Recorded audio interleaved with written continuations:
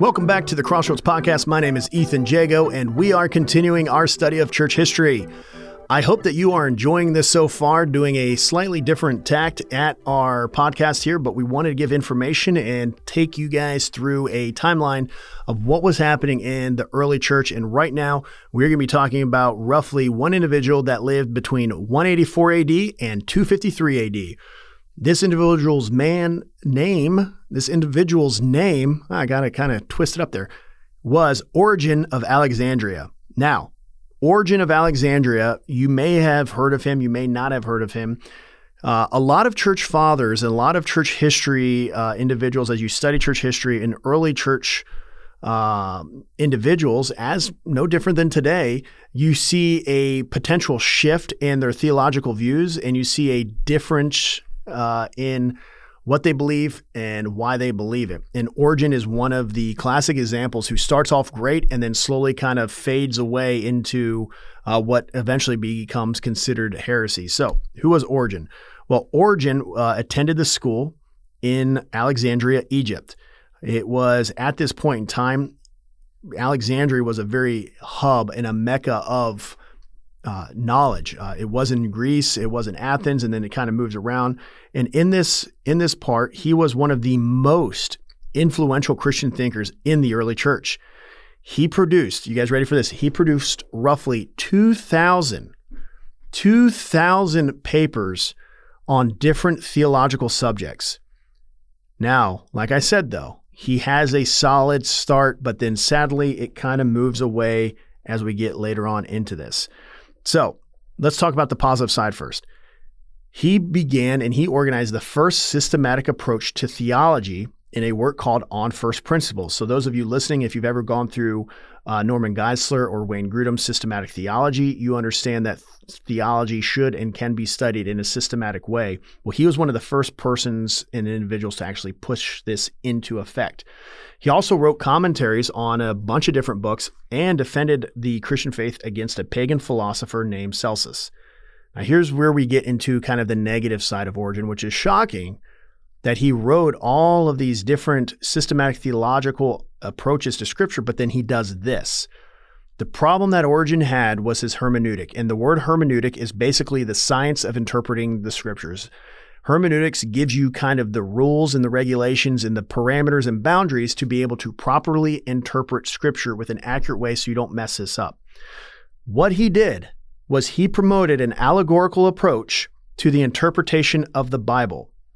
Now, this had already been kind of happening within this area of Alexandria, and Origen kind of popularized this. So, what did he say? What is the allegorical method? Well, he used it in three different ways. He says that each text of Scripture has three levels of meaning corresponding to the body, soul, and spirit.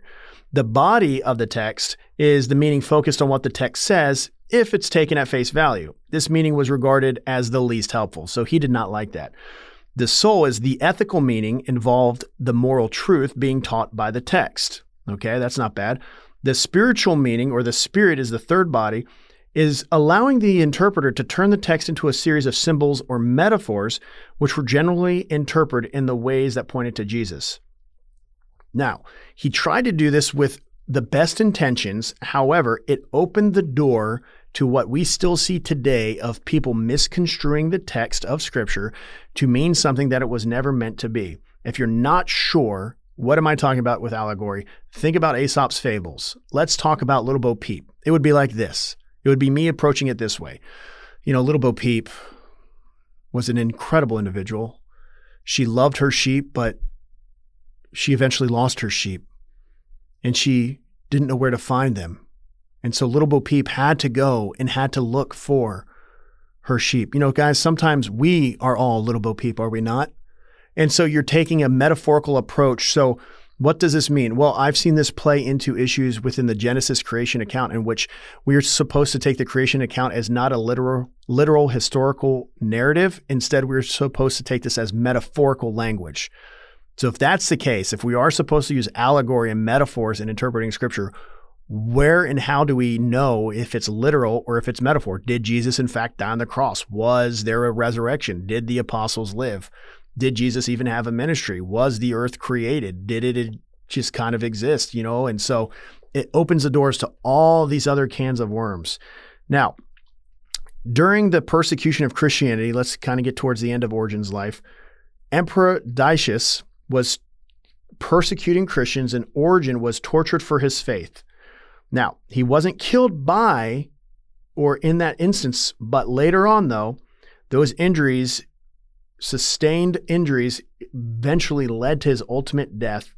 And because of that, he ended up dying several years later. Now, because of Origen's controversial teachings, he was condemned by the 6th century church council, the Second Council of Constantinople in 553.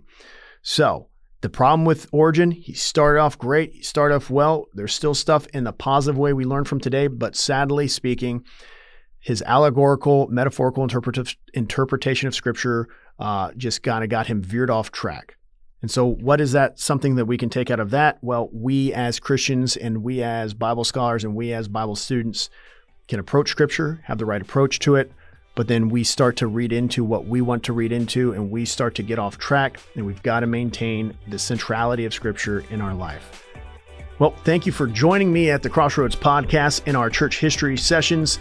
I hope that you enjoy them. I hope that you continue to come Sunday mornings as we are going through this in way more depth, and I hope to see you guys soon.